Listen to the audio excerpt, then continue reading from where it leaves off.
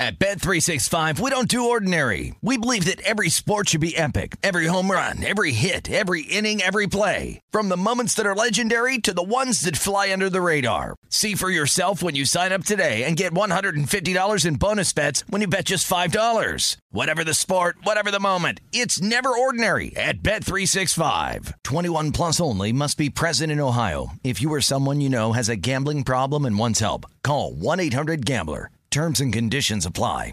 When you buy Kroger brand products, you feel like you're winning. That's because they offer proven quality at lower than low prices. In fact, we guarantee that you and your family will love how Kroger brand products taste, or you get your money back. So next time you're shopping for the family, look for delicious Kroger brand products, because they'll make you all feel like you're winning.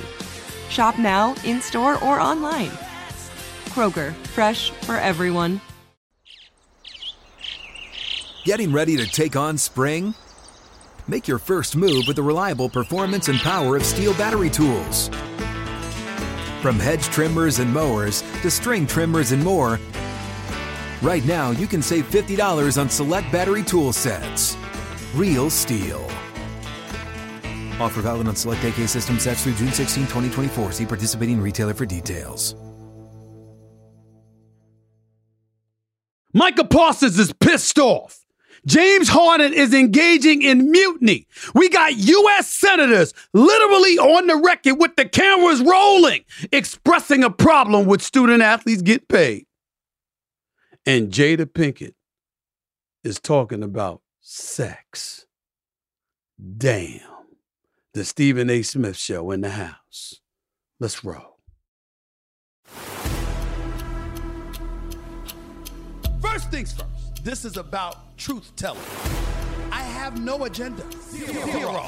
I always have questions. What's the problem? That's just who I am. This is what No Mercy is all about. Hey, here I come. You can book it.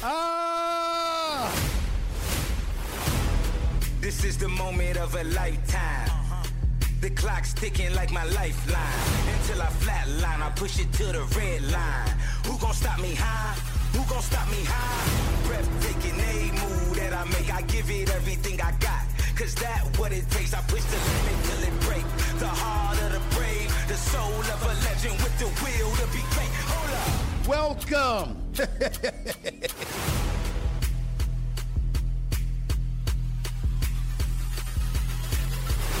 What's up, everybody? Welcome to the latest edition of the Stephen A. Smith Show, coming to you every Monday, Wednesday, and Friday, at the very least over the digital airwaves of YouTube. As usual, we're here in my studio thanks to our official studio sponsor, FanDuel. FanDuel Sportsbook, the official studio sponsor of the Stephen A. Smith Show. By the way, before I even get any further, I just wanted to send out a heartfelt thank you, a sincere level of extreme gratitude to all the love that you have shown me. The Stephen A. Smith Show over the last 7 months has accumulated in excess of 350,000 subscribers. That is the number that we exceeded just today. Can't thank y'all enough. Keep the love coming. I'm going to keep on coming, okay? And as always, I like to tell you, like and follow the Stephen A. Smith Show right here on YouTube. Just click the bell to get notified of all of our new content. And while you're doing that, please don't hesitate. Take some time. Don't forget to pick up a copy of my New York Times best-selling book, Straight Shooter, a memoir of second chances and first takes. Keep in mind, I'll be taking your questions at the end of every show. I'm building new studios. They'll be finished in a matter of weeks. And as a result of that, once I move into those new studios, I'll be taking live phone calls again, et cetera, et cetera. But until that time, I'll be taking your questions over social media. So just post your questions on there. My social media team will grab it. They'll get it to me, and I'll read as many of your questions on the air as I possibly can. So again, keep the love coming, and I'll keep on coming. Let me get right into it, because I got a fully loaded sports show coming at you today, not to mention some things in the world of pop culture, entertainment, and beyond, because we got to venture into politics. Because we got a senator, one from West Virginia, I might add, speaking out against players and their name, image, and likeness. So that's a subject we got to tackle, because ain't no way in hell I'm running from that subject. But before we do that, leave it to the Dallas Cowboys to lead the news. It's not my fault. I didn't want to lead with them. I made sure of it on First Take this morning on my day job, but nevertheless, Micah Parsons got a podcast. And Micah Parsons, after winning Monday night against the Los Angeles Chargers at SoFi Stadium, that brother, Micah Parsons, felt the need to avoid the media and what have you. And when pressed about an explanation, he did not hesitate. He went in. He basically said, I'm tired of everybody trashing my quarterback. I'm tired of everybody trashing my team. He got real up in his emotions and his feelings in a way that I have not really seen him do so before. So before I get into it with any kind of depth, let's hear what Micah Parsons himself, the star of the Dallas Cowboys as far as I'm concerned, let's hear what the brother had to say before I elaborate with my response.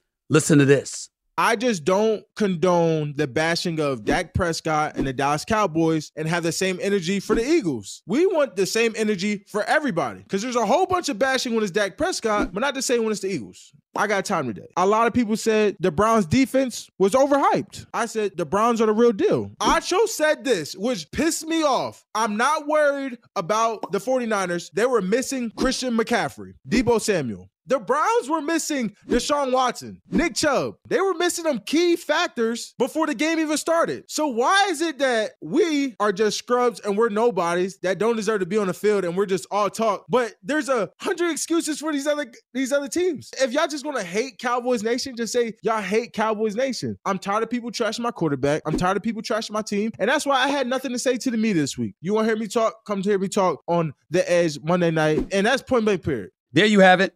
Micah Parsons speaking up, speaking out, really, really engaging in his emotions and what have you. I love Micah Parsons.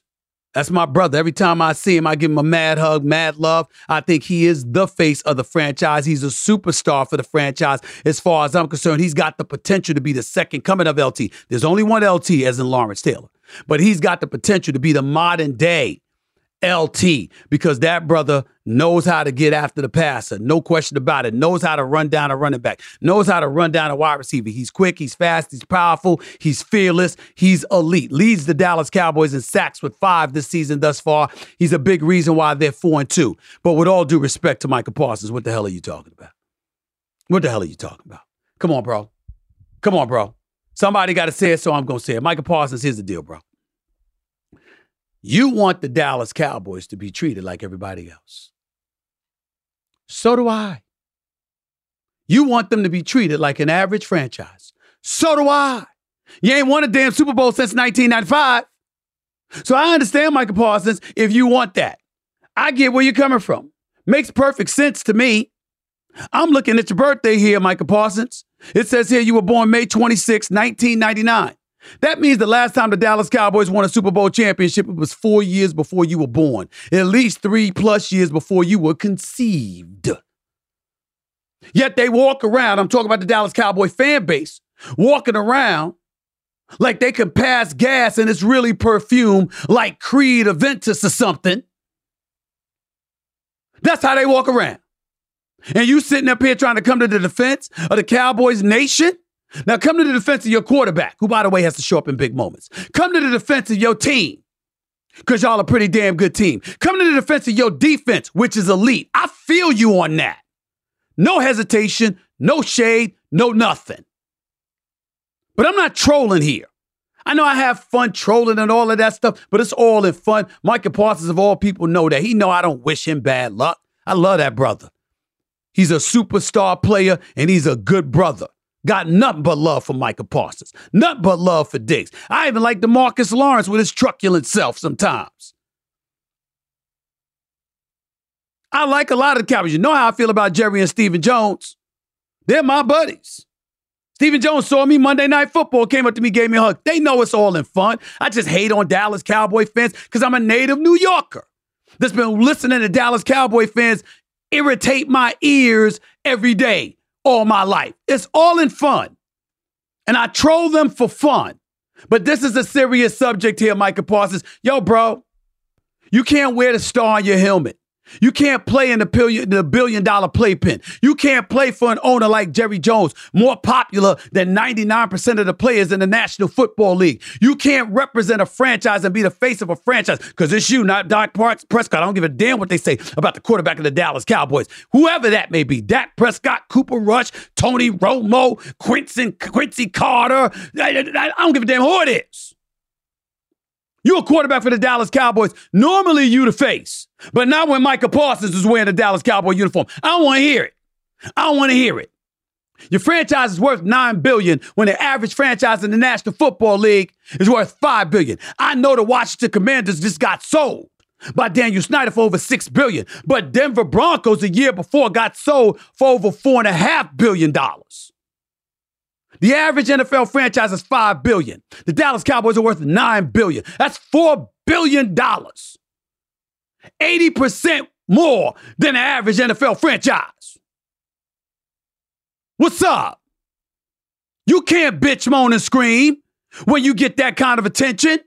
As great as you are. You know what? So is Fred Warner.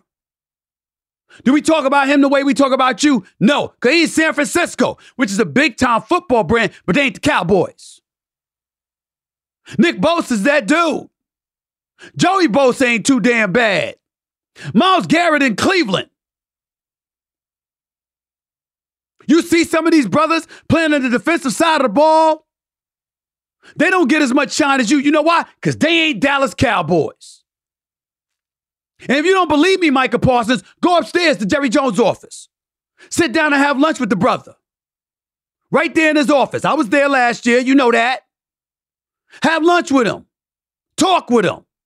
Let him give you a marketing lesson on who the Dallas Cowboys are, what they stand for, what they represent.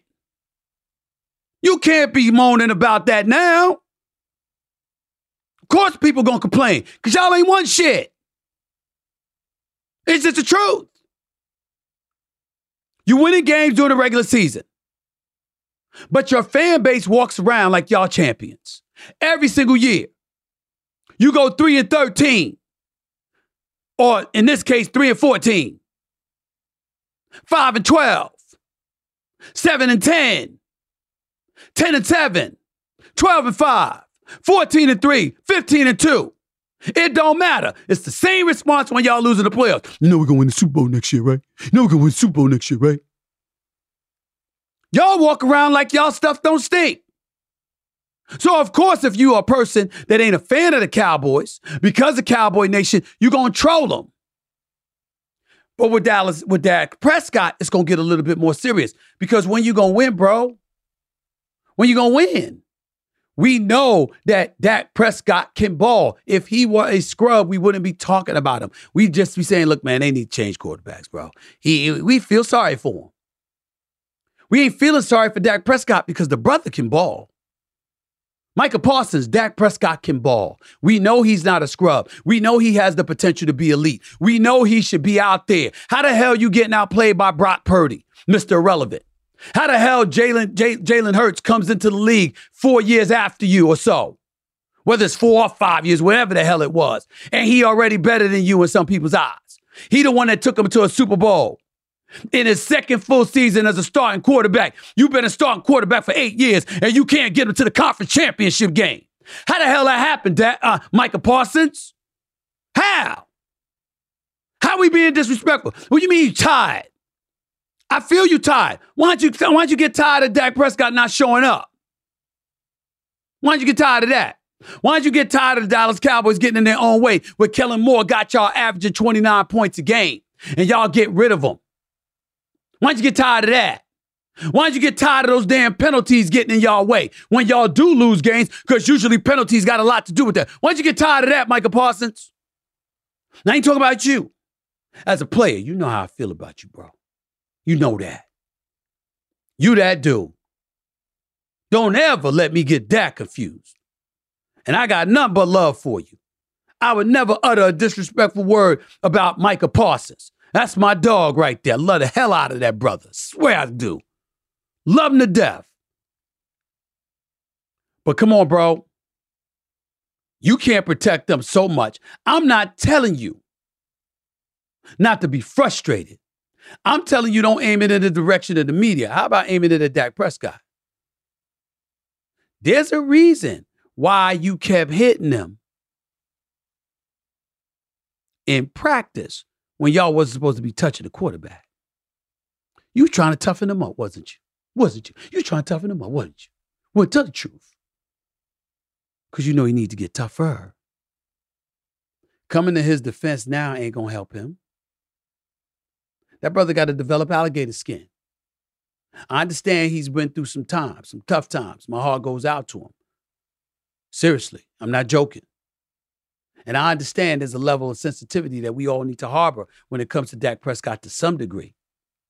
But he's a grown-ass man with incredible talent and incredible potential that has not reached fruition yet.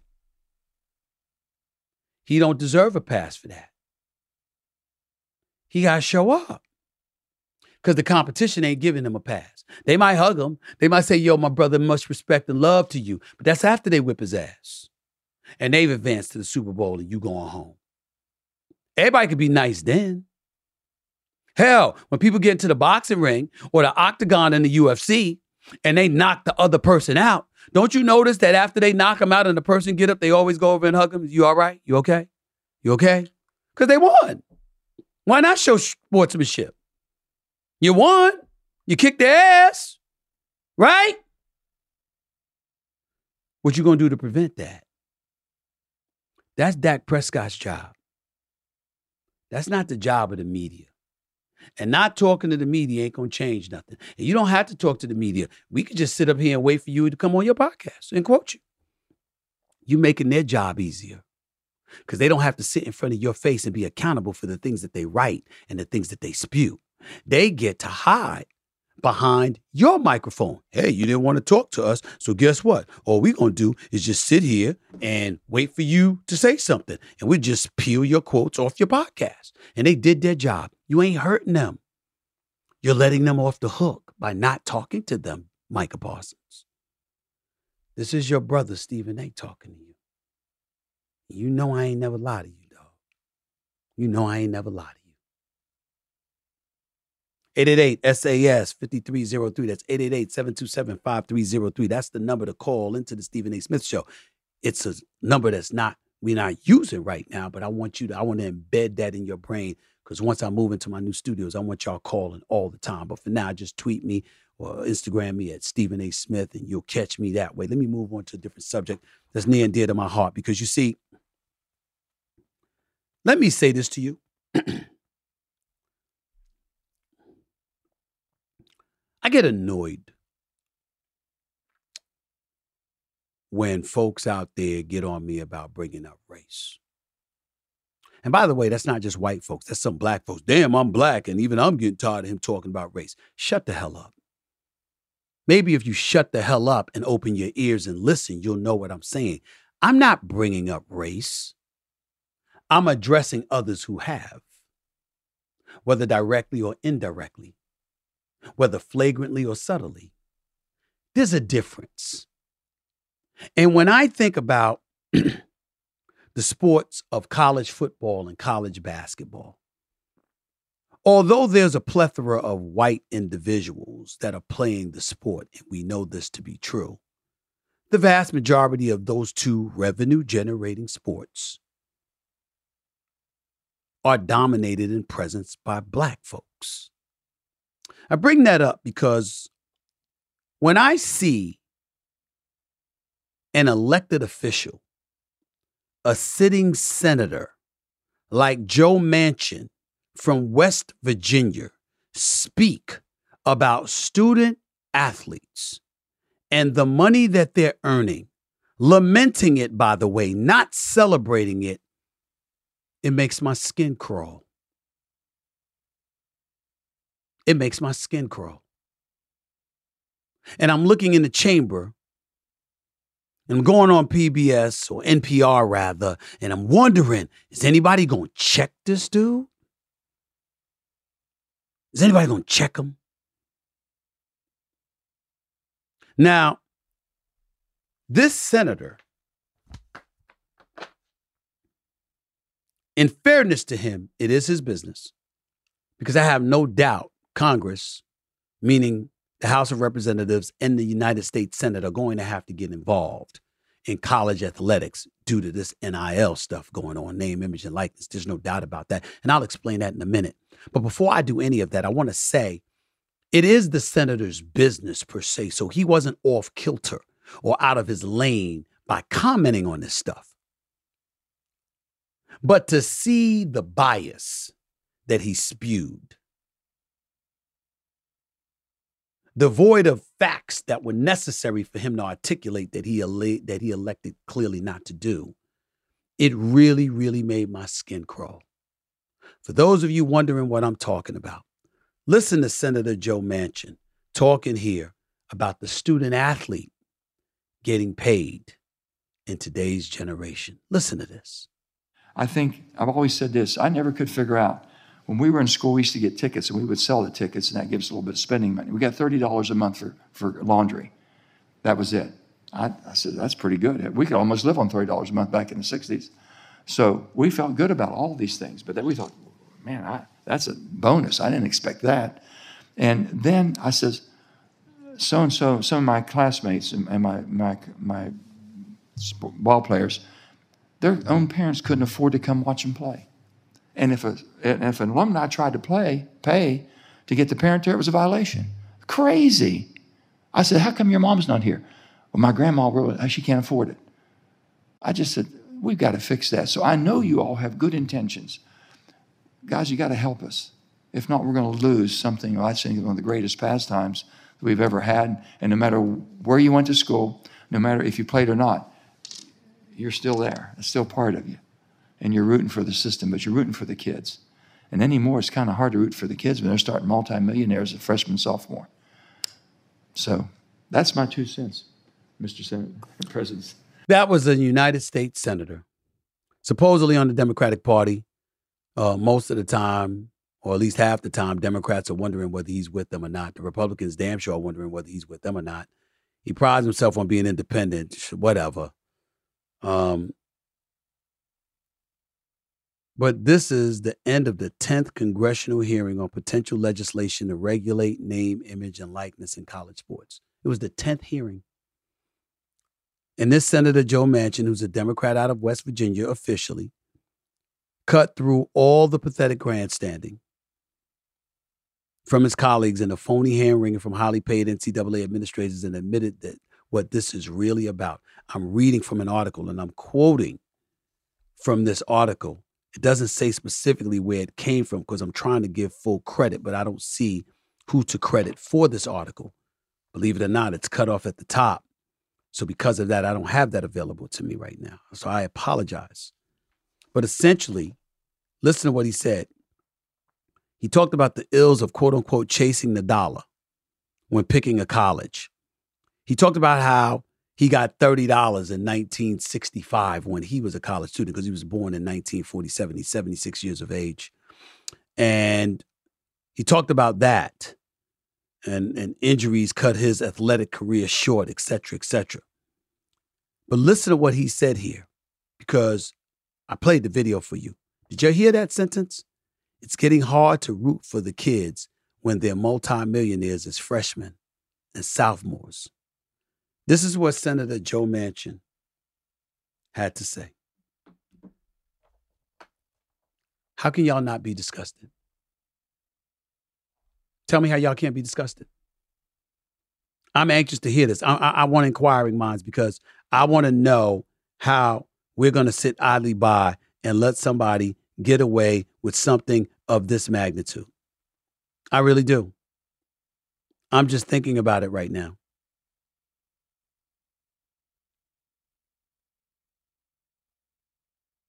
Top sports by name, image, and likeness compensation.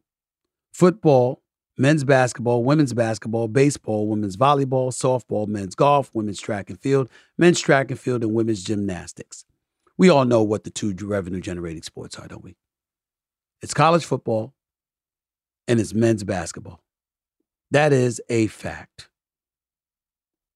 And to see Joe Manchin say what he had to say made my skin crawl. But at least my man Matt Barnes from the podcast All the Smoke with him and my man Steven Jackson, Stacks, came back. Because remember, when Senator Joe Manchin says it's hard to root for kids when they're starting as multimillionaires as freshmen and sophomores, Matt Barnes, highly intelligent Matt Barnes, brilliant brother. He says, my question to Senator Joe Manchin is, You find it hard to root for kids who are touching some good money, but don't find it hard to root for the NCAA and colleges who've made billions off the backs of college athletes since the inception of the NCAA, March 1906. That's 117 years, and they haven't given them a single dollar. Let's not forget NIL money is not coming from the NCAA. Let me know y'all thoughts. Matt Barnes is absolutely right. He's absolutely positively right. And we need to say he's absolutely positively right. What's a college education worth? In 1965, $30 back then would be worth $293 now. We live in a different age. Stuff changes. Manchin, as in Senator Manchin. Did y'all know that he's got a 65-foot yacht or boat that he lives on in Washington, D.C.? Congressmen and senators got apartments. This brother got a yacht. He ain't getting stuck in no traffic from D.C. to West Virginia. He's just simply taking a boat. That's what he does. How you get the money? Take your time, Joe Manchin. I'll wait. Lobbyists, donors. So you can get it. College coaches on the collegiate level in both football and basketball, they can get it. But the kids shouldn't get it because it's hard to root for the kids because they're making money. I appreciate your honesty because ain't that what's really been going on? Isn't that one of the excuses that you've allowed the NCAA to use for all of those years? They were denying kids the opportunity to get paid off of their name, image, and likeness. Remember when Chris Webber was a member of the Fab Five and couldn't even go into the bookstore and get a sweatsuit or a hoodie for himself because it would have been an NCAA violation? Remember that? You remember how kids couldn't sit up there and afford to fly their parents to a game or to fly home to see their parents during the holidays because it would have been an NCAA violation? Remember all of that? But y'all get paid hand over foot. And the reason why I love all of this, because you see, understand what's going on with Senator Joe Manchin and the rest of those folks up on Capitol Hill. The NCAA loves this chaos. You know why the NCAA loves this chaos, ladies and gentlemen? Because every school has different rules, because every state has different rules.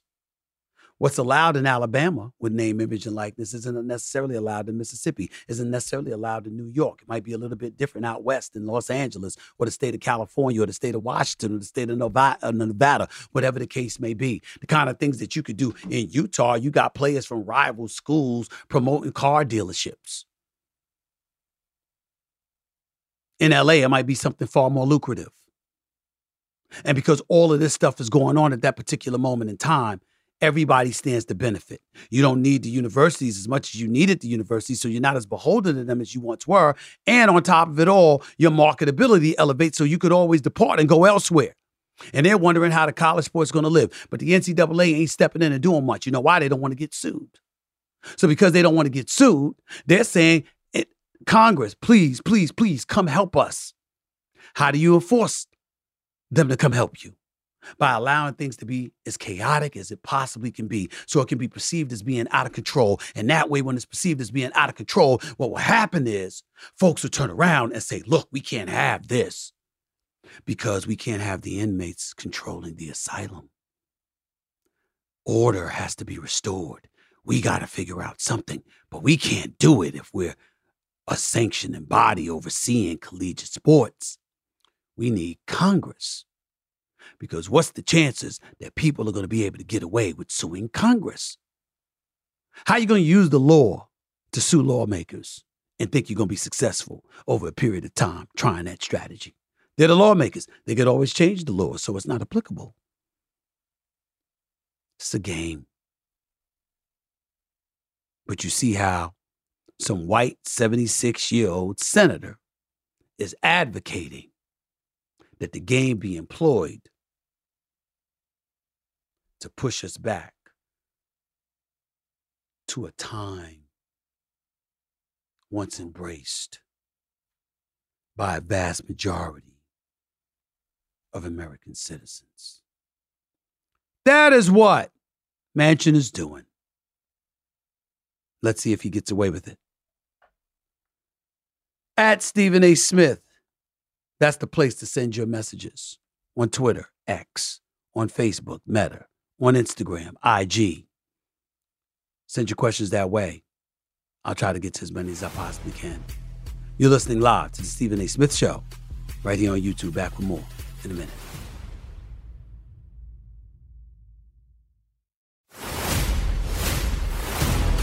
This is the moment of a lifetime. The clock's ticking like my lifeline. Until I flatline, I push it to the red line. Who gon' stop me high? Who gon' stop me high? Welcome back to the Stephen A. Smith Show, coming at you right here on YouTube every Monday, Wednesday, and Friday at the very least over the digital airwaves of YouTube. As always, encouraging you to send your tweets, send your messages or questions via Twitter, X, Facebook, Meta, Instagram, IG. You know the routine. At Stephen A. Smith, feel free, go right ahead. Let me transition from Micah Parsons and Senator Joe Manchin on name, image, and likeness for college athletes to James Harden and the Philadelphia 76ers of the National Basketball Association. And James Harden is making news because this morning, James Harden was a no-show for the Philadelphia 76ers. He was supposed to show up to work. He elected not to do so. Now, for those of you who don't know, we're living under a rock. James Harden already went over to China in the offseason. He called Daryl Morey a liar with the microphone on and the cameras rolling. He said, let me repeat myself, Daryl Morey is a liar and we will never speak again. He said that. But nevertheless, when people talk about James Harden and forcing his way out, what's working against James Harden right now is that he did force his way out of Houston. He did force his way out of Brooklyn. And now he's forcing his way out of Philadelphia. And since he was in Houston, his last time in Houston was the 2021 season, the first 8 games of the 2021 season. That means since 2021, over the last 2+ years, James Harden is approaching playing for his fourth team. Before I go any further, I had Commissioner Adam Silver of the National Basketball Association on First Take this morning. Had a one-on-one interview with him. Want to take a moment to thank all the commissioners. It's very rare you see anybody get all 4 commissioners, particularly in a calendar year. But I've had exclusive interviews with Gary Bettman of the National Hockey League, Roger Goodell of the National Football League, Robert Manfred of Major League Baseball, and now today I spoke with Adam Silver for the NBA. I asked him a plethora of questions. We had a great conversation. Really appreciate him taking the time to come on my show, First Take on ESPN, which airs every weekday morning from 10 a.m. to noon. But in the process of doing that, I also took the liberty to ask him about the James Hardens of the world, meaning players who find themselves demanding out of a team, out of a city. And obviously, Adam Silver elaborated with his response, not on a particular player or a specific player, but nevertheless, the whole general consensus of players wanting out. And the commissioner said it as diplomatically as he possibly could. It's not something that they like. They collectively bargain. They hope that players will honor their deals. You certainly don't want to advertise and promote and provoke guys demanding out of their contract. You sign a contract, you'd like to believe you have to honor it. That's usually the way that it goes. But with NBA players, as is the case with some professional athletes, when they want out, you got to get them out because they have a cancerous effect on the culture of your team. And certainly James Harden is an individual that could do that. James Harden is the one that came in out of shape in Houston specifically for the sole express purpose of being allowed out. He sent the message to the Houston Rockets, you're not going to get the player that you were accustomed to seeing that was leading the league in scoring, that won a league MVP. Instead, you're going to get a bearded version of the Pillsbury Doughboy. Because I'm not going to be in shape. Because I'm not going to let you use me and utilize me. I want out. So he got there. He wanted to go to Houston. He wanted to go to Philadelphia with Daryl Morey because Daryl Morey had departed as the head of basketball operations for the Houston Rockets and departed and like a thief in the night went to Philadelphia. And there was no way in hell that the Houston Rockets were going to trade him to Daryl Morey because they was a bit salty at how Daryl Morey departed and how quickly he ended up getting a Philadelphia job, which means it was something he was talking about before he departed from Houston. And they weren't having that. So James Harden had to end up going to Brooklyn. Brooklyn giving up assets to get him, then he had to turn around and want out of Brooklyn to end up in Philadelphia, which is what transpired. We understand all of that about James Harden, and we understand where he's at now. But that's the critical about James Harden, who's not the player he used to be, but is still pretty damn good and an all-star caliber player, averaging 21 points, led the league with 10.7 assists, and clearly is adroit and astute at playing the point guard position in a fashion that some would deem Tyrese Maxey is ready to partake and embrace. That's the criticism about James Harden. My sources tell me there's another side to this story. And they tell me that James Harden, he's not handling things right. But he ain't wrong, Stephen A. They said, Stephen A., when you were on First Take a few weeks ago and you kept hinting at if Daryl Morey lied to him, if Daryl Morey didn't tell him the truth, if Daryl Morey led him astray, it's a different animal. Well, guess what, Stephen A.? It's a different animal. According to my sources, Daryl Morey, the president of basketball operations for the Philadelphia 76ers, did indeed lie to James Harden. Now, I don't know this for a fact. I have not spoken to Daryl Morey. I'm going to give him a call later. Hopefully, he will answer my call. And if he says something different or he speaks about it extensively, I'll make sure to come back on the air and talk with y'all about it. But I have to tell you, that's what I'm being told. Daryl Morey got slick. And he told James Harden he was going to give him the max. Now, there's two forms of the max, ladies and gentlemen. There's the maximum years, and there's the maximum per year. So if you're James Harden, your number may have started at 36, but you were looking for an additional $145, $150 million. And you were led to believe by Daryl Morey that that's what you were going to get, according to my sources. According to my sources, Daryl Morey has a different argument. Daryl Morey promised them the money, not the years.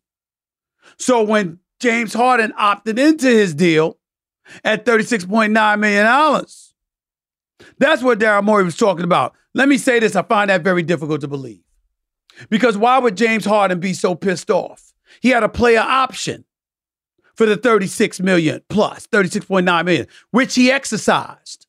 If you know you've got a player option to exercise the $36.9 million, and that's what you ended up getting, and it coincided with what Daryl Morey promised you, why would you be pissed about something that you already had, which is the player option to take those dollars? It had to have been more.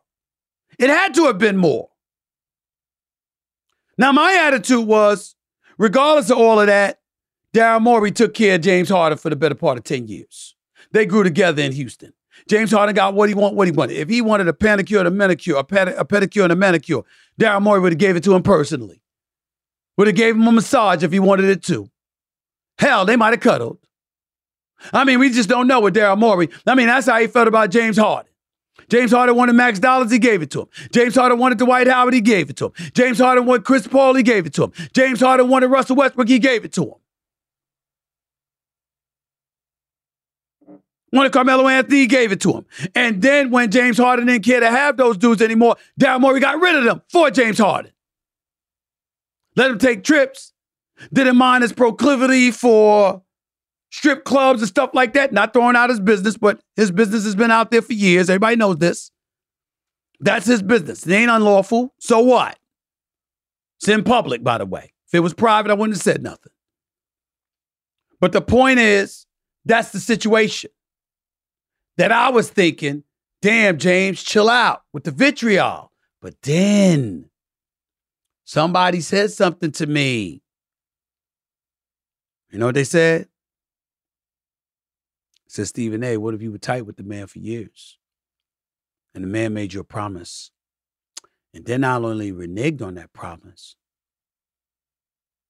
but went M.I.A. on you and wouldn't even return your phone calls. Because that's what happened to James Harden this summer. Daryl Morey went M.I.A. on him, according to sources. Again, I have not spoken to Daryl Morey. I have not had an opportunity to ask him definitively if this is true or not, but I will today. If that is the truth, then James Harden has every right to be livid. Livid. The thing is that rules have changed in the NBA. And if you James Harden and you don't show up to work and they docking your pay, it doesn't matter if it expires or not. Remember, if they deduce that you're doing this on purpose to get out of your deal, the team can retain your rights. And you don't get to go anywhere. So it's going to be interesting to see how that falls out. By the way, 76ers were on the phone. And from what I'm being told, Clippers wanted a first-round pick. Or rather, the Sixers wanted a first-round pick along with Terrence Mann. Clippers weren't willing to unload that. We'll see what happens in the hours to come. But it was possible that James Harden might have been a Clipper. So far, that hasn't turned out to be the case, but who knows? The day is long. Who knows what will happen in the next few hours, particularly once I get off this air. We shall see. We shall see. Switching to another subject. We all know that the Memphis Grizzlies star, Ja Morant, has had some troubles in the last year. And he's been suspended for the first 25 games of this upcoming season because of his transgressions involving having a gun in his possession, flashing it while he's driving with cars, having friends who are not making the wisest decisions because they're literally filming him while he's doing this kind of stuff. All of that is true. All of that is true. But it doesn't mean that he's not great. It doesn't mean that he's not going to be great. Ja Morant's a special dude. And being that special dude, I expect special things from Ja Morant. And now more so than before because of primetime Deion Sanders. Now, what the hell am I talking about? Primetime Deion Sanders decided to send Ja Morant a message Wednesday morning. And apparently he was watching something and he decides to tweet Ja Morant. Primetime Deion Sanders sent this inspirational message. He said, how do you see yourself? You've got to start seeing you the way God sees you. You are fearfully and wonderfully made. You are more than a conqueror. You are created to have dominion and you are blessed. Please understand all the positivity going on in your life and stop allowing the negativity to dominate your mind. You are God's masterpiece and the light of the world. Now act like it. Coach Prime. It's a wonderful message by Coach Primetime Deion Sanders. Nobody can knock it. Nobody can throw shade on it. Nobody can say anything. It's a beautiful, beautiful message. Can't deny it. Very touching.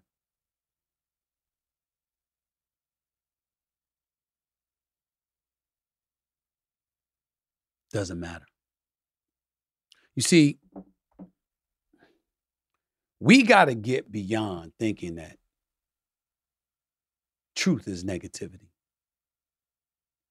You're Ja Morant. You're representing the NBA. You met with Adam Silver. You looked him in the face and told him it was an aberration. It would never happen again. You told my former colleague, Jalen Rose, it would never happen again. Gun wasn't yours. It wouldn't happen again. You know you were wrong. You have a responsibility. And then you were caught on video doing it again. It was a stupid decision. Doesn't mean Ja Morant is stupid because he's not. Doesn't mean he's a bad guy because he's not. But let's be honest. It is what it is. You can't put yourself in that position because at the end of the day, we want to sit up there and folks go, oh, Stephen A., here he go again, whatever. Pay attention. You want to make money or don't you? Do y'all understand that Ja Morant and that silly decision he made cost him about $60 million? I know he's going to get $231 million. He's got $231 million coming to him with his new contract, his player contract. But $60 million is $60 million. That's $60 million that's going from your pocket for nothing but foolishness. And we all have to capitulate to something and somebody in some capacity.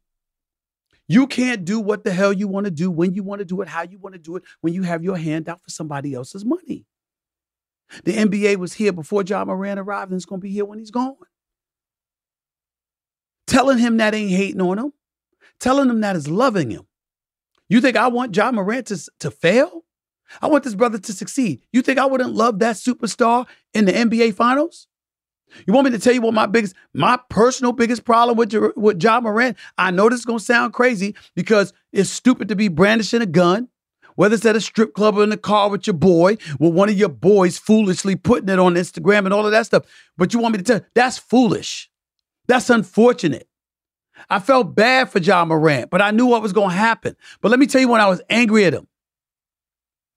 When you on the bench laughing at the Crypto.com reading in Los Angeles, California, as the Memphis Grizzlies was down by 40, getting your ass kicked. See, I remember Jordan walking off the court with his head down, and then stories about how he was on the team bus crying and screaming at his dad. How much time do we have? I mean, how many times we gonna fall? You know, this is just not good. You know, tomorrow ain't guaranteed. Blah blah blah blah blah. I remember when Kobe Bryant and Shaquille O'Neal won back-to-back titles and going for that fourth straight ring when San Antonio finally bounced them out of there. Kobe Bryant was on the bench crying because it meant that much. You know what it means to us to see a superstar like Ja Morant laughing when you down 40? In a playoff game, a playoff elimination game? Because that's what I saw. And when LeBron walked off the court without even shaking their hand because Dylan Brooks was so disrespectful, and it was allowed, and the absence of sportsmanship, he didn't even want to go there, so he just left, kicked their ass and left town. Or at least left the arena. That's what we love. That's what we live for. Ain't nobody rooting against Ja Morant. And if you listen to what Prime had to say, he's talking about looking at yourself as a king and fending off the negativity. I got news for you, Ja Morant, who responded in a very, very positive fashion towards primetime Deion Sanders. Major props to him, by the way. He did respond in stellar fashion, and he deserves credit for that. No doubt about it. Okay? But let's make sure we're clear about what transpired. Just so we're clear, so we make sure that we know what we're talking about. When Ja Morant responded, when he elected to respond in a very positive fashion towards Deion Sanders, he's missing it. Deion's negativity that he was talking about wasn't the media scrutinizing you. It's about the company you keep. Weed out those who were getting your way.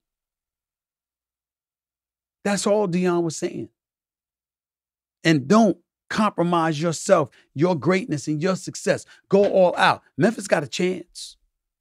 If Ja Morant is that dude, and he comes back with a vengeance, with a healthy Steven Adams and a healthy Brandon Clark and Marcus Smart, that rough rider who is there after all of these years in Boston, let me tell you something. Memphis has a chance.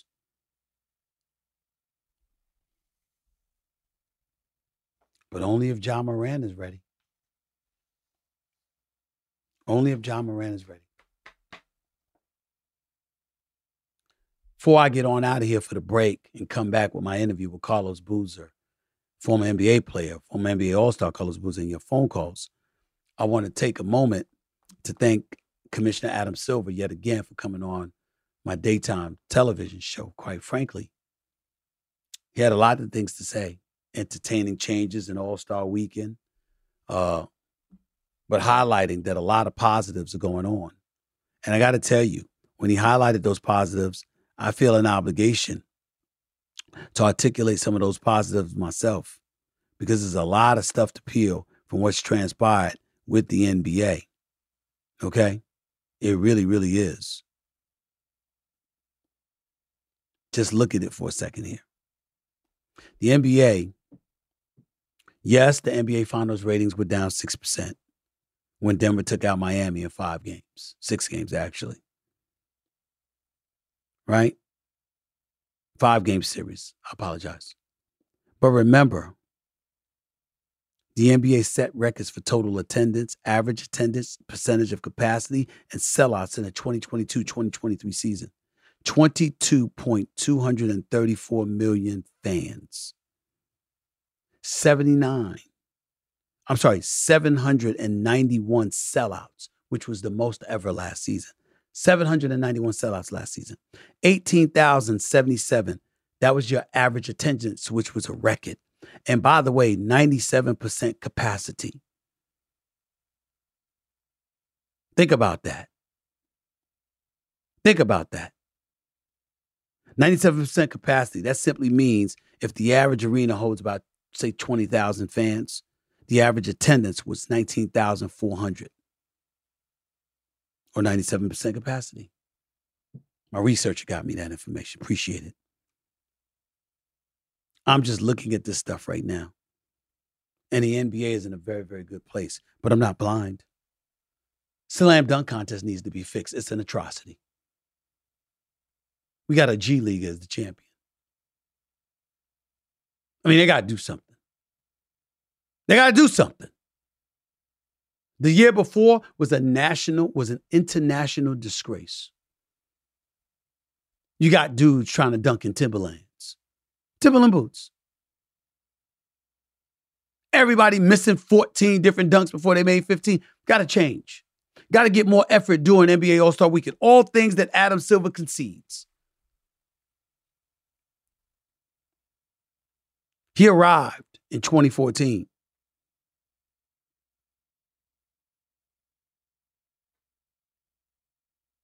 I'm just looking at some notes here. Adam Silver's first season as NBA commissioner in 2013-2014. Did y'all know that 15 of 25 All-Star selections played at least 75 games that year? 8 of them played at least 80. But this past year, only 4 of 27 All-Star selections played at least 75 games, with none of them playing 80 games. Participation is what it's all about. That's why they got this in-season tournament. This is what they did. So they're going to have to figure it out again. And we'll see whether or not they will. But it was an honor and a privilege to have Adam Silver on with me. It's very important that we had that conversation so people know what time it is. The NBA is thriving. The NBA is going to continue to shine. In-season tournament, no doubt. We're going to continue to do that. I think that's going to end up blowing up. It's going to be relevant and what have you. And that player participation matters. You cannot have dudes missing a bunch of games. But I did make sure to point this out because it was very, very important. We got to stop blaming the players all the time. We got to be fair. The fact of the matter is, it's not what it used to be. Doctors used to stitch you up and say, you're going to be just fine, send you right back out there and play. Now doctors got more control than the coaches. Doctors will tell you can't play. It's just that simple. They'll tell you can't play. And they'll collaborate with the analytics department because the analytics department want to go by the numbers and they say, hey, you know what? You don't play, you're not subjecting yourself to injury, you're good. But Joe Dumars, who runs basketball operations for the NBA league office, is like, I want to hear that. Yeah, be damned if that's going to happen. The fact of the matter is you signed a contract and the contract calls for you to play as many games as you possibly can if you're not healthy. It's an 82-game regular season. You don't get to circumvent that. That's what they said. So I decided to call up. You know what? I'm looking at Joe Dumars. He's 60 years old now. But Joe Dumars, I might remind y'all, was a Detroit Piston his entire career. From 1985 to 1999. That's 15 seasons. I'm looking at Joe Dumars' resume here. Okay? Do y'all understand this about Joe Dumars? Joe Dumars, up until his very, very last season, and we don't know if it was injury or he just didn't play, from 1985 to 1998, Joe Dumars played all 82 games three times. He played 80 games a season at least once. He played 79 games a season. This is when it was more physical now. 79 games a season. They didn't run as much, no doubt. They weren't as athletic as they are now, no doubt. But hey, Joe Dumars was doing some running. 82 games, 3 times a season, 80 games with 100, one season, 79 games, twice. What do you say? We don't see that today. Something's got to be done about it. Something's got to be done about it. So I'm proud, I'm happy that Adam Silver spoke up about it and put everybody on notice so we all can join in making the NBA product and helping the NBA product continuing to thrive. More power to them. Make no mistake about it. I know I'm rooting for it. I'm here for it. I'm going to always root for the players. But you got to do right, too. You can't just be missing games when you're healthy. Damn that. Damn that. But it ain't their fault either all the time. Them damn team doctors and the folks in the analytics department. Maybe the eye should be brought on them. Maybe we should get names and faces to attach to them so people will know when they messing with fans' entertainment. You're listening live to the Stephen A. Smith Show. Carlos Boozer, former NBA All-Star, he's up next talking about his new book along with this upcoming season and his thoughts. That plus your phone calls in a minute. You're listening live to Stephen A. right here on the Stephen A. Smith Show. Back with more in a minute.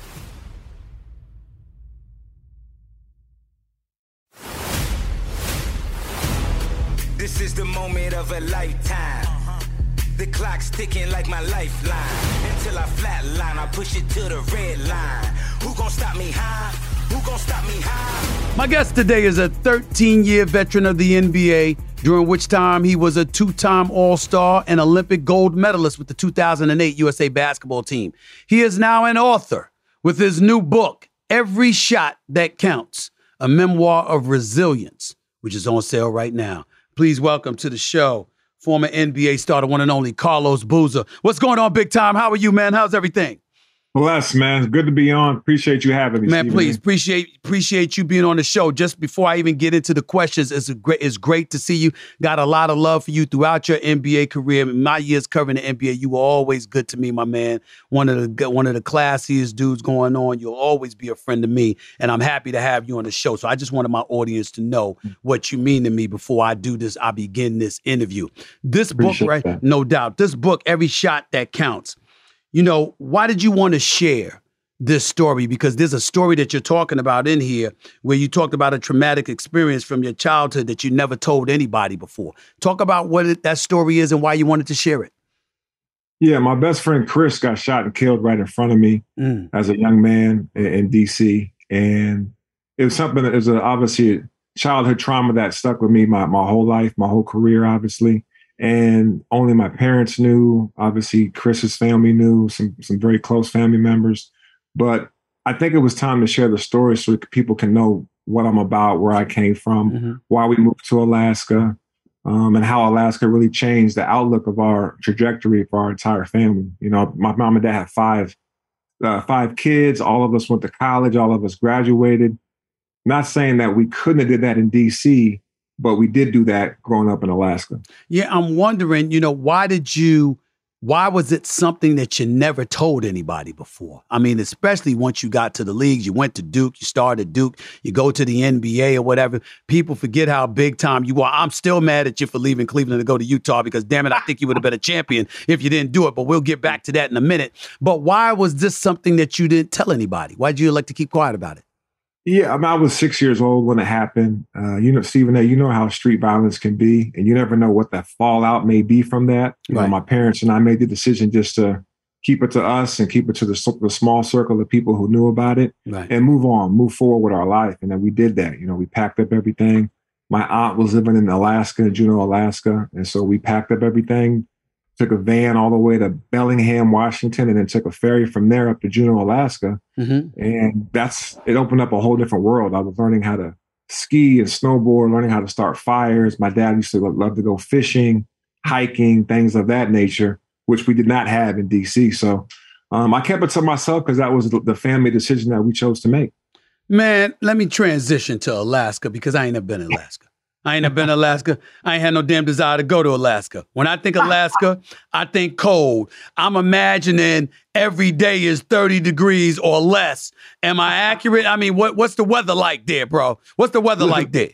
Listen, the summers are very nice. I suggest you go on a cruise in the summer. The winter gets to your bones. So I wouldn't suggest to go up there in the wintertime, but the summers are beautiful, man. We got glaciers, we got beautiful mountain picturesque type of pictures up there. You go up there, you come back with an insane experience that you'll never experience. I used to fly on helicopters that would land on glaciers and walk around the glacier. Ain't that where them damn polar bears are?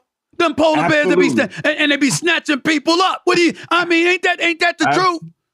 Absolutely. We got bears, we got wolves, porcupine, everything. Oh, hell no. And you telling us we should go there? We should go where polar bears and wolves and bears and all of this stuff that'll eat people in a heartbeat. That's where we should go. Stephen A., you missing out, man. You missing out. Go check it out. Spend a week in Alaska to change your life. Oh, my Lord. So back to this book.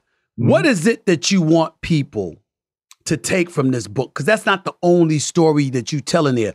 But the overall or the underlying message and theme to this book is what, according to Carlos Boozer? Just if you have a dream, go after it. You know, I was a kid growing up in Juneau, Alaska, and I told my parents, hey, I want to go to the NBA one day from Juneau, Alaska, right? So along that journey, there's a lot of speed bumps, there's a lot of roadblocks. And just like anybody who has a goal or a dream or something they want to accomplish, you're going to run into some difficulty and you have a choice to make. You know, do you bust through that roadblock or do you pivot it and work for somebody else, helping them accomplish their dream? Mm-hmm. And I mean, just to give you an example, when I was in 7th grade and we go into our classroom, the teacher asked everybody, hey, what do you want to be when you grow up? And I was told the truth. I said, I want to be in the NBA. And she told me that, you know, Carlos, you should have lesser expectations, maybe work at the local gas station or local grocery store. And that was odd to me because I'm coming from a household where my mom and dad, they encouraged me to be a dreamer, like go after your dream, go after your goal. So imagine a 7th grader, 12-year-old kid, their 7th grade teacher tells them they're reaching too high. And so at that time, in that moment, I decided to not listen to my 7th grade teacher and keep going after what I wanted. And so my message is, if you have a goal, if you have a dream, go for it. Very few times are you going to go on a smoothly paved out road for you. You're going to go through some ups, some downs, some highs and some lows. Keep going. Life is very short. Find your tribe. Find the people that will help you and assist you to accomplish what you want to do. You've got children, and obviously you have always been a conscientious brother. You care about a lot of people, so you pay attention to what's going on, at least from a distance, if not directly. I wonder, when you tell that story, how concerned do you find yourself in this day and age about teachers and guidance counselors and the potential impact they can have on young minds? Because I had a guidance counselor, when I told her I wanted to go to college, she laughed at me. Literally laughed. Like, you really? Like looking at me like you have no chance whatsoever. And I held on to that, and that really, really motivated me. But it could kill some hopes. It could kill the dreams that youngsters may have. Some youngsters are looking for an excuse to give up, while you have others who want to go for it, They just need that extra boost. How concerned do you find yourself for young minds out there considering the educational landscape that exists and the kind of impact a potential educator or supposed educator is supposed to have on young minds? Yeah, I mean, it's very important. I mean, you leave home for your mom and dad, and who knows what background some of the youth may have come from broken homes. Maybe they do have both of their parents together. Maybe they're being raised by a grandparent. I don't know. But when you go to school, you're assuming that these educators are going to give them the best advice. But imagine a kid coming in saying, hey, I want to be a photographer. I want to be the next Stephen A. Smith. Mm-hmm. And they deter them and they give them the notion that they can't achieve that. That's unacceptable. And that's what I face. It sounds like something that you face with your guidance counselor. Yep. I'm of the mindset of encouraging people to dream, because ultimately life is tough. But if you have something that you're passionate about, you're going to give it everything you got. And that's why I tell people all the time, find your tribe, find like-minded people who think like you, want to achieve like you, want to break down barriers, break generational curses and go after what you have. We don't know how much time we're going to have on this earth, right? Mm-hmm. Chris died at 6 years old. Right. Who knows? He may be the one that got to the NBA and not me, but for some reason, I was here to tell his story. Your last year in the NBA was 2014, 2015 with the Los Angeles Lakers.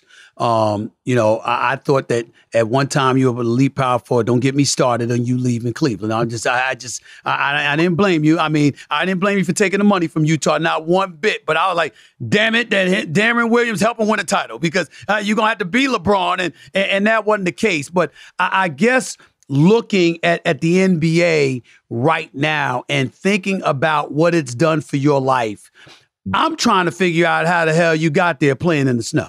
That's what I'm trying to figure out. I mean, in damn Alaska, ain't no damn, unless you only played in the summertime. Outside of what the hell did you do? Play basketball on skis? How'd that happen, man? How you get there? Man, listen, I didn't do it alone. I'll tell you that right now. I was blessed with two parents that supported me, older sister, three siblings younger than me, that helped me along the way. My high school coach, George Houston, is in the Hall of Fame for Alaska for basketball coaching, terrific coach. And Darren Matsubara, man, EBO. I got a chance to play travel basketball that took me down to California and New York and Jersey and Vegas, all these different tournaments when I was a young man. And me and Matt Barnes and Deshaun Stevenson and Drew Gooden, we're on the same AAU team growing up. So that was really how I got discovered. I went to, I don't know if you probably do know Dana and David Pump. The Pump yes, I do. I know the Pump brothers. I went to their basketball camp when I was like a 14-year-old kid, and I played well. I broke a backboard. Like, it went viral. Everything after that changed for me. Mm-hmm. I started getting letters from colleges, and next thing I know, here comes Coach K in my living room, and I'm a junior, senior in high school. Right. And I end up at Duke, and the rest is history. Yeah, the rest is history. Let me ask you this question as you reflect on your basketball career. We all have regrets in life. We live with some better than others. What is yours? What's your biggest regret? I would say, it's funny because a lot of people would say, stay in Cleveland and take $40 million less. And don't get me wrong, what LeBron was able to do with this league and still doing in this league is remarkable. His longevity, the ambassador, what he's done off the court with the I Promise School, the impact that he's had on so many lives is well beyond any expectations any of us had for him. But part of me, wishes that I would have maybe stayed in Utah. I think going to Chicago gave me the best chance to win the championship. Derrick Rose was super special, like one in a lifetime kind of talent, one of the generation. Joakim Noah, Luol Deng, Taj Gibson, Nate Robinson, Coach Tibbs. Like, we had an incredible roster in Chicago. It was difficult with Poole getting hurt after he got the MVP that year, the next 4 or 5 years in a row. Right. But I wonder what would have happened if I stayed with D. Will in Utah, where they would have built the team around us, got us a real shot blocking type of center to contend with the Spurs and the Lakers. Obviously, Kobe and Timmy were very difficult to beat come playoff time, as you know. Yep. But that's one. I would say staying with D. Will and seeing what the team would have built around us. Well, I think the thing about it is, even though I want to mess with you, the reality is that you departed from Cleveland after LeBron. What was this? His rookie year or his second year? I think it was his second. His rookie year. His rookie year. So you were departed after his rookie year. They got to the finals in 2007, which is about 4 years later. I thought they would have got there sooner with you. And if LeBron had somebody like you there, you know, he wouldn't have had to flex and telling his boys, go strong, because you would have handled that on your own. But I think about D-Will, because D-Will was nice. D-Will was nice, no doubt. Now, I had a problem with him when he went to the Nets because I didn't think he was that player any longer, shooting too many damn jump shots, for crying out loud. But D-Will could dance on you. He could ball. He could do a lot of things. And the combination of you two together in Utah was something special. As you reflect on that, you really think y'all would have won a championship? I think depending on what they put around us, one of the most dynamic things that we had with Jerry Sloan's offense in Utah was our center was Mehmet Okur, who was a three-point shooting guy that kept the middle open for me and D-Will to operate because he was such a three-point threat. The problem is he's 6'10", 6'11". I'm 6'9" on a good day. Paul Millsap 6'7", and we're going up against Andrew Bynum, Pau Gasol, Lamar Odom. That's all 7-footers, right? Right. Then you go to the Spurs, they got Tim Duncan and Fabricio, and they're all 7-footers. So we didn't have you didn't need to mention Fabricio, but go ahead. You didn't need to mention Fabricio, but go ahead. Go ahead, man. Go ahead, man. We didn't have the size, I thought, to contend with some of those teams. You know, we could beat Denver. You know, we beat Houston with Yao Ming and T-Mac, but for some reason, the Spurs and the Lakers had our number. Obviously, Tim Duncan and Kobe Bryant. When we sit around today and we reflect on the NBA, particularly the season that was, and now that Denver's the NBA champions, we saw Damian Lillard just arrive in Milwaukee. We saw Jrue Holiday arrive in Boston. We see Denver standing pat. We see the Lakers, for the most part, standing pat outside of acquiring Christian Wood from Dallas and ultimately Gabe Vincent from Miami. We see the Clippers hoping and praying that Kawhi Leonard and Paul George can stay healthy for a postseason. We got all of that going on. If there's a story that you believe we should be focused on for this upcoming NBA season, what would it be? I mean, the moves that were made are terrific. I mean, I can't wait to see Dame and Greek Freak partner up. Dame's been so loyal, and now he gets a chance to win a championship. It kind of reminds me of KG when he left Minnesota. Yep. You know, he left Minnesota, got a chance to compete for titles. I think Dame's going to have opportunities in Milwaukee to compete for titles, and rightfully so. He's deserving of that. I'm curious to see how the CP3, Steph Curry mix works in Golden State. Right. I'm curious to see how the Bradley Beal, Devin Booker, KD, and Phoenix, if that chemistry can arise. Those two teams are interesting to me. I mean, obviously the Warriors just won it a couple of years ago. Phoenix is on the brink, it seems like, of having something special. They just moved their center in Ayton. I'm looking forward to seeing those two stories and kind of how they unfold. I'm thinking about Boston being the favorites coming out of the East, not Milwaukee. Because even though I love Damian Lillard and Giannis is unstoppable, I think perimeter shooting and free throw shooting comes in handy. Now, obviously, Damian Lillard will take care of that. But the flip side is, what if you key on Damian Lillard and let Giannis go off? But he going off by getting to the hole, but he's getting fouled and free throws are an issue. Or perimeter shooting is an issue because you collapse and cover the paint. To me, you can't do those things to Boston. Jason Tatum could score from inside and out. Jaylen Brown could score from inside and out. Jrue Holiday is there now. Size with Derek White at the guard spot with Jrue Holiday is there. And then Porzingis is 7'3", Al Horford 6'10", and both of them can shoot. I'm like, why are people looking at me like I'm smoking something when I say Boston's the favorite? No, I'm not mad at that. I mean, Boston got a roster, man. You saw what they did last year. Right. I think they're one of the teams that will always have a chance. They're locked up. Jaylen Brown, obviously Tatum. Those two guys together are so dynamic, and then the pieces around them are terrific. You see what Al Horford almost found the fountain of youth. I played against Al Horford. He's still going.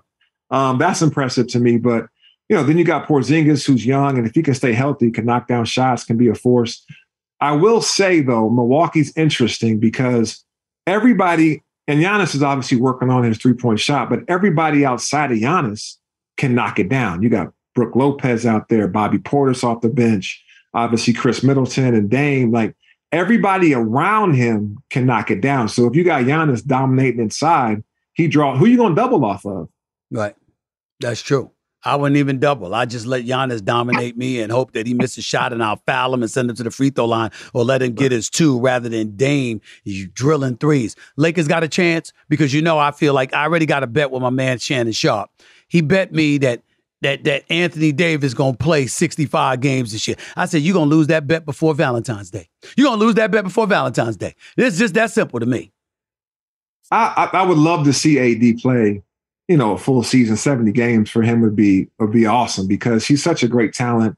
I've been obviously playing against him for a few years when he was younger and been a fan of his game for a long time, even all the way back at Kentucky, coming out of Chicago. He can really play. He can ball, and especially when he's out there. You saw what he did in the playoffs last year. I thought he had a great run. Mm-hmm. I know they fell a little bit short, but the Lakers have a chance. I mean, Rob Pelinka's put a great team around those guys, LeBron and AD. But I'm going to tell you, it will come down to AD being the guy. It's time for him to really step up and be that guy, be able to carry a team. I'm not saying LeBron can't because he still does it night in, night out. He's still a force to be reckoned with. But for them to win a championship in LA, AD has to dominate like we haven't seen him do before. Let me go to your wheelhouse from this perspective before I let you get on out of here with just a couple more questions. We're talking to the great Carlos Boozer, former NBA player, right here with Stephen A. on the Stephen A. Smith Show. Ja Morant is in Memphis. We know what happened with him and how he's spent it for the first 25 games, but God bless him. We hope that he's going to be all right. Get yourself together, get your life together and all of that other stuff. Dad, mad respect for his dad, but you're the dad now. You don't need to be partying with the fellas. You old now, sir. You older now. Right. Having said all of that, Derrick Rose is there. And I know he's a reserve player. I got so much love and respect for D Rose. Yeah. How great would Derrick Rose have been if he had never gotten hurt? Could you tell people that, please? I mean, for you younger generation, maybe you haven't seen the highlights of D Rose, or maybe you didn't get a chance to witness his greatness. And the brother was special, man. I mean, there was moments for me and Joakim and Luau we're his teammates, we're all-stars in our own right, and we're just in awe of what he's able to do. He was jumping over 7-footers, flying by us by himself, one-man fast break a lot of the time. Mm-hmm. So dynamic. Think about his trajectory, right? Number 1 player coming out of high school, goes to Memphis, number 1 pick in the NBA draft, wins Rookie of the Year. 2nd year, makes it to the All-Star team. 3rd year, wins the league MVP, youngest MVP in league history, and then gets hurt 6 years in a row. Damn. Imagine what he would have did if he'd been on all the Olympic teams and, 10, 15-time All-Stars and scoring. He'd be on a lot of lists right now is my point. He was that special. I saw this brother play. That dunk he did in Phoenix, that tomahawk dunk. Woo. I mean, Lord have mercy. I mean, that was one of the baddest dunks we'd ever seen. It's just something special. And as phenomenal and great as Russell Westbrook has been at times in his career, Derrick Rose, I have those two as the 2 most athletic point guards in the history of basketball. Am I wrong? It's not even close. I mean, the stuff I've seen Russ do, the stuff I witnessed as a teammate of Derrick Rose, it's not even close. I didn't, obviously I didn't play and witness Oscar Robertson and some of these guys from back in the day, Walt Frazier's. But in my time, there's no question that D Rose and Russell Westbrook are light years ahead of everybody else as far as athleticism at the point guard spot. Mm-hmm. Who's the best player in the NBA right now?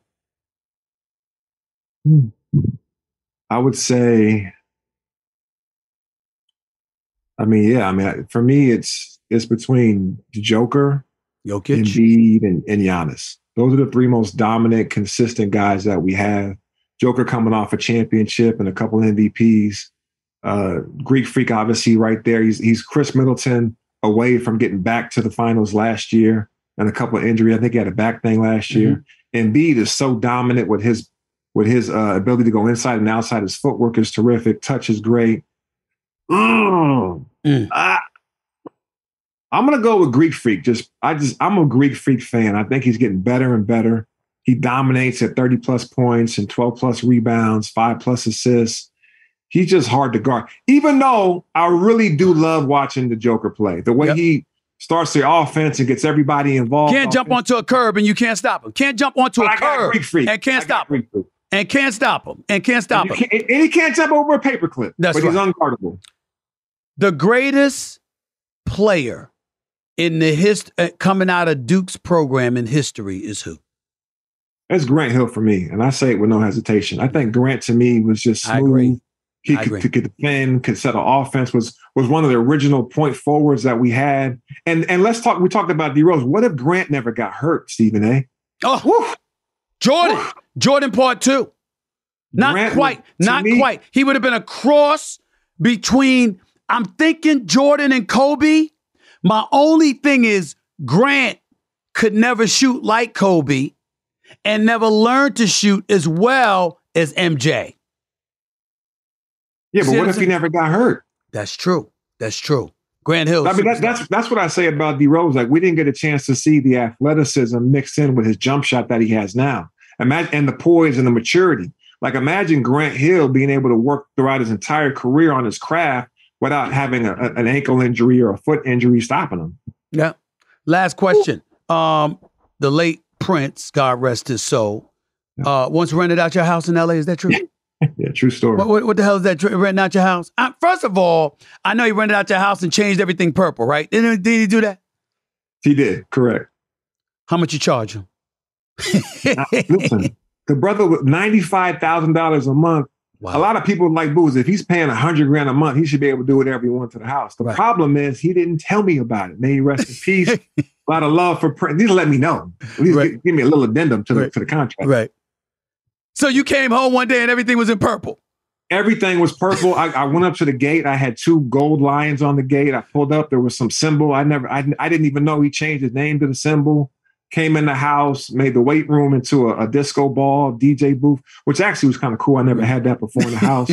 Had one of my bedrooms made into a hair salon. It was, but I'll tell you what though, before he moved out, it was like he was never there. Everything that we had decorated the house with was back in place down to the forks. Did a phenomenal job taking care of the property. Actually raised the value $4 million in 1 year just because it was Prince that rented it out. So, you know, how much did it raise the value? It's LA. We need to know this. How much did it raise the value?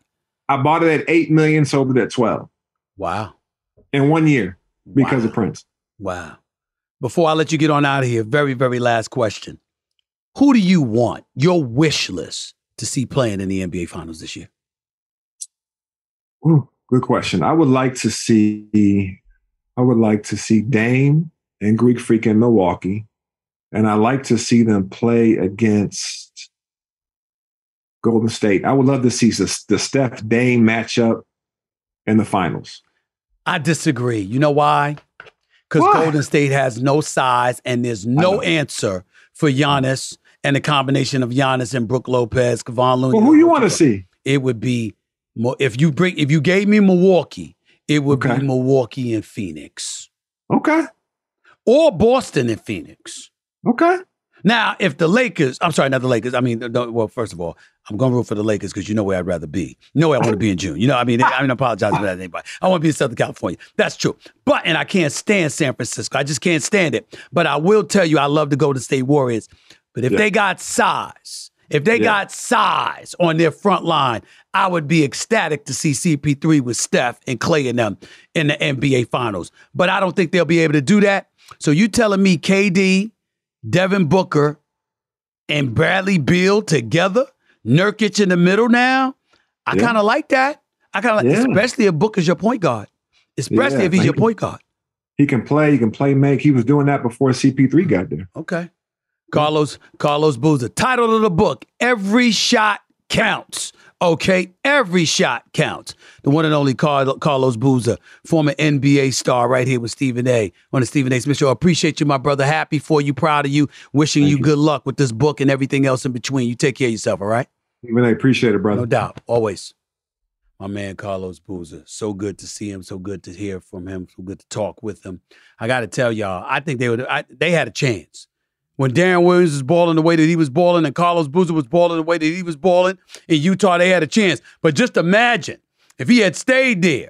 If he had stayed there for about 3 more years in Cleveland when LeBron and Cleveland went to the finals against San Antonio. If Carlos Boozer, at the height of his career, was LeBron James' teammate, imagine what that would have been like. We can dream, we can fantasize. That's what I just did. Thanks again to Carlos Boozer. Let's get to the questions, please, that were sent in to me via social media. Let's get right to it. At Stephen A. Smith. Who is this right here? Raging Celtics. At Raging Celtics. That's his handle. He writes, Who's really stopping Boston this year, and who does JT need to do, or what does JD need to do to earn league MVP? Well, to earn league MVP, he can't tail off while Jokic and Giannis and Embiid are ascending. We know that Jason Tatum is a superstar, but he can't tail off a little bit while they're ascending because they're clearly going for league MVP honors. Jokic went and did his thing a few years ago. Last year, he tailed off because he didn't care about it. His priority was the championship. He said, Embiid, you want the league MVP? Go ahead. We're going to win this trophy. And that's what the hell Jokic did. That's why he's the best in the game.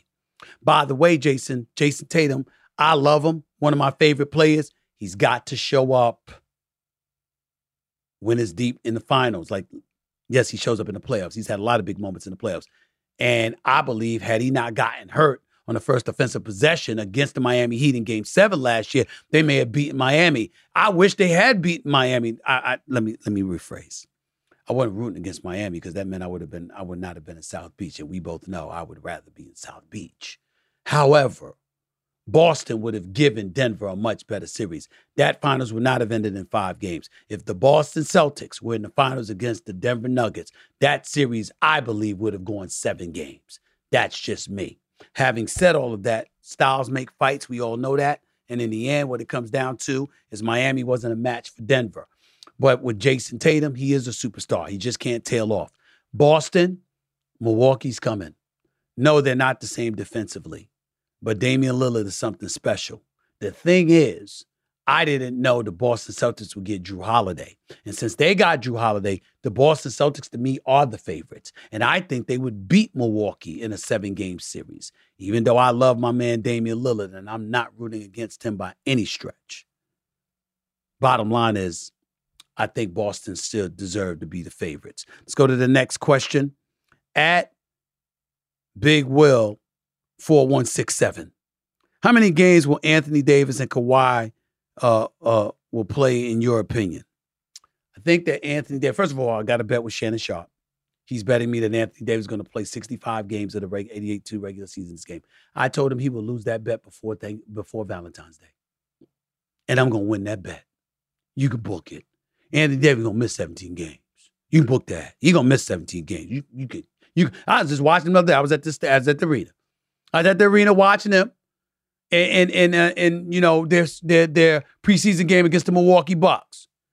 Every time Anthony Davis falls down, I'm praying he gets up. He gonna miss 17 games. Let's get that out the way. I say he's gonna play about 60. I think Kawhi Leonard gonna play about 55. That's how I view it. All I care about with Kawhi Leonard at this point, could you be healthy for come playoff time?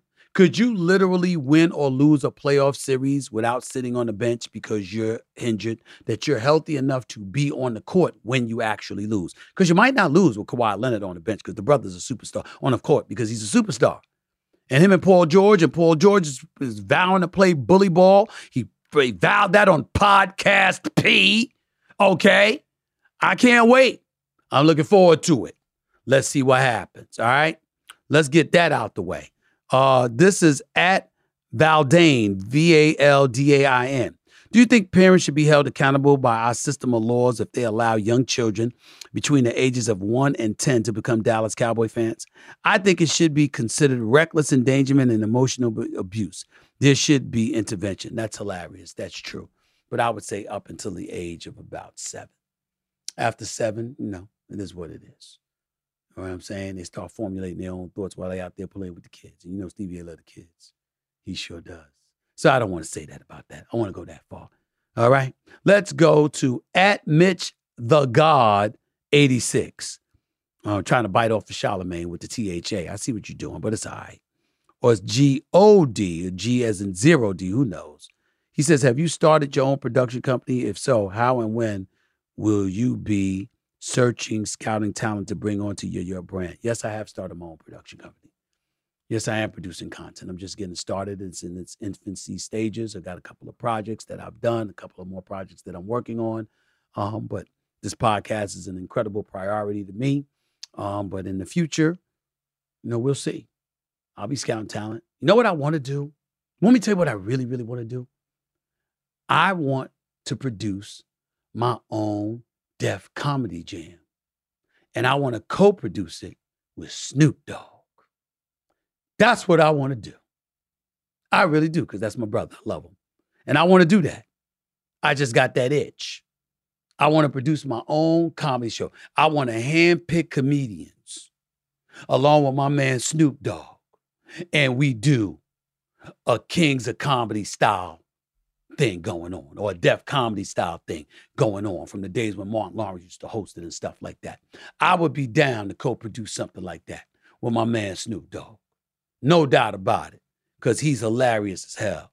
Okay? By the way, Snoop, you know I love you. You're my brother, man, but how you going to call me out for throwing a bad first pitch? I know I bounced it to the plate and all of that other stuff. It was pretty bad. It was an embarrassing throw. But it wasn't worse than yours. It wasn't worse than yours, Snoop. I'm just saying, homie. You know I love you, bro. On the scene, at sports_takes_00. Was LeBron disrespecting the game by eating on the bench? Thoughts? Stop. First of all, LeBron always eats on the bench. Sometimes he eats on the bench during games. Secondly, he's LeBron James. He has never cheated the game. Don't do that. Don't do that. You know, get on him when, you know, he shoots a fall-away jump shot instead of taking it to the hole, or when he missed clutch free throws from time to time, or something like that. Don't do that. Don't do that. This brother means too much to the game, and he's given too much to the game for you to get on him about anything other than actual basketball. Actual basketball. If he on the bench and he want to eat a tangerine or choose on some cheese doodles or whatever, that's his damn business. As long as he's ready to go out there and play when it's time. Leave him alone. At King of Queens 69, he writes, let's hear the playoff baseball takes. What's your thoughts on the Phillies playoff run and Bryce Harper? I think Bryce Harper is my favorite player in Major League Baseball. And I think the Phillies are going to win the World Series. I thought Atlanta would get him, but Philly bum rushed him. And I'm talking about 28-11 on your home turf since 2004 in playoff competition. Okay? Undefeated thus far. Was it 8-0 or whatever? I don't know. It was 3-0. I don't know what the hell it is. I forgot the number. Phillies are balling. Kyle Schwarber is no joke. Wheeler's doing his thing. I mean, I'm just looking at the Phillies right now. Real Muto, I mean, I got mad love and respect. Now, I think it's going to come down to the Texans Rangers, rather, and because I think the Rangers are going to beat the Astros, because I just think they got slightly better pitching, and I think their hitting is going to be too enormous for the Astros. But I think that the Texans, Houston Texans, I'm thinking D'Amico Ryans, and the Texans and C.J. Stroud and how they're playing in the NFL. I apologize. But the Texas Rangers, if Scherzer was on his A game and fully healthy, I would believe in the Rangers more, but that's not the case, so I'm not. I'm of the belief that the Philadelphia Phillies are going to win the World Series. And I think Bryce Harper and Kyle Schwarber are going to carry them there. That's what I believe. That's just me. I'm sorry. That's it for today's show. Appreciate you joining me. Thanks for the love. Thanks for the support. Over 350,000 subscribers. Since I've been doing this show the last hour, I've picked up 310,000 subscribers. It's now at 350,310 subscribers. I love y'all, man. I love y'all so much. That's what y'all make it fun. I can't wait until I move into my new studios and bring this to you every day, because that's what I intend to do. Make no mistake about it. But until next time, I'm signing off. Peace and love, everybody. Stephen A. signing off. This has been a presentation of Cadence 13, an Odyssey company in association with Stephen A. Podcast Productions. Episodes of No Mercy are available now for free wherever you get your podcasts.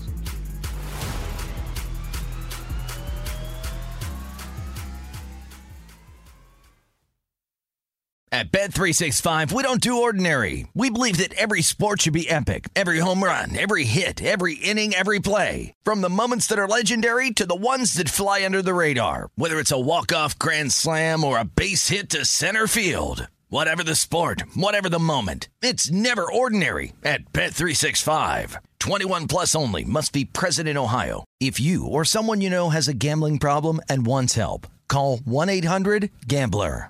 Open a limited-time 11-month certificate at Kemba Financial Credit Union. At 5.25% APY, it's more than triple the national average, plus it's a safe and secure way to grow your money. Visit your local branch or kemba.org/CD for details. Offer expires May 31st, 2024. APY equals annual percentage yield. Restrictions apply. $500 minimum and $250,000 maximum deposit. Advantage status required. Comparison based on bank rate average. Federally insured by NCUA. Asking the right questions can greatly impact your future, especially when it comes to your finances. So if you're looking for a financial advisor you can trust, certified financial planner professionals are committed to acting in your best interest. That's why it's got to be a CFP. Find your CFP professional at letsmakeaplan.org.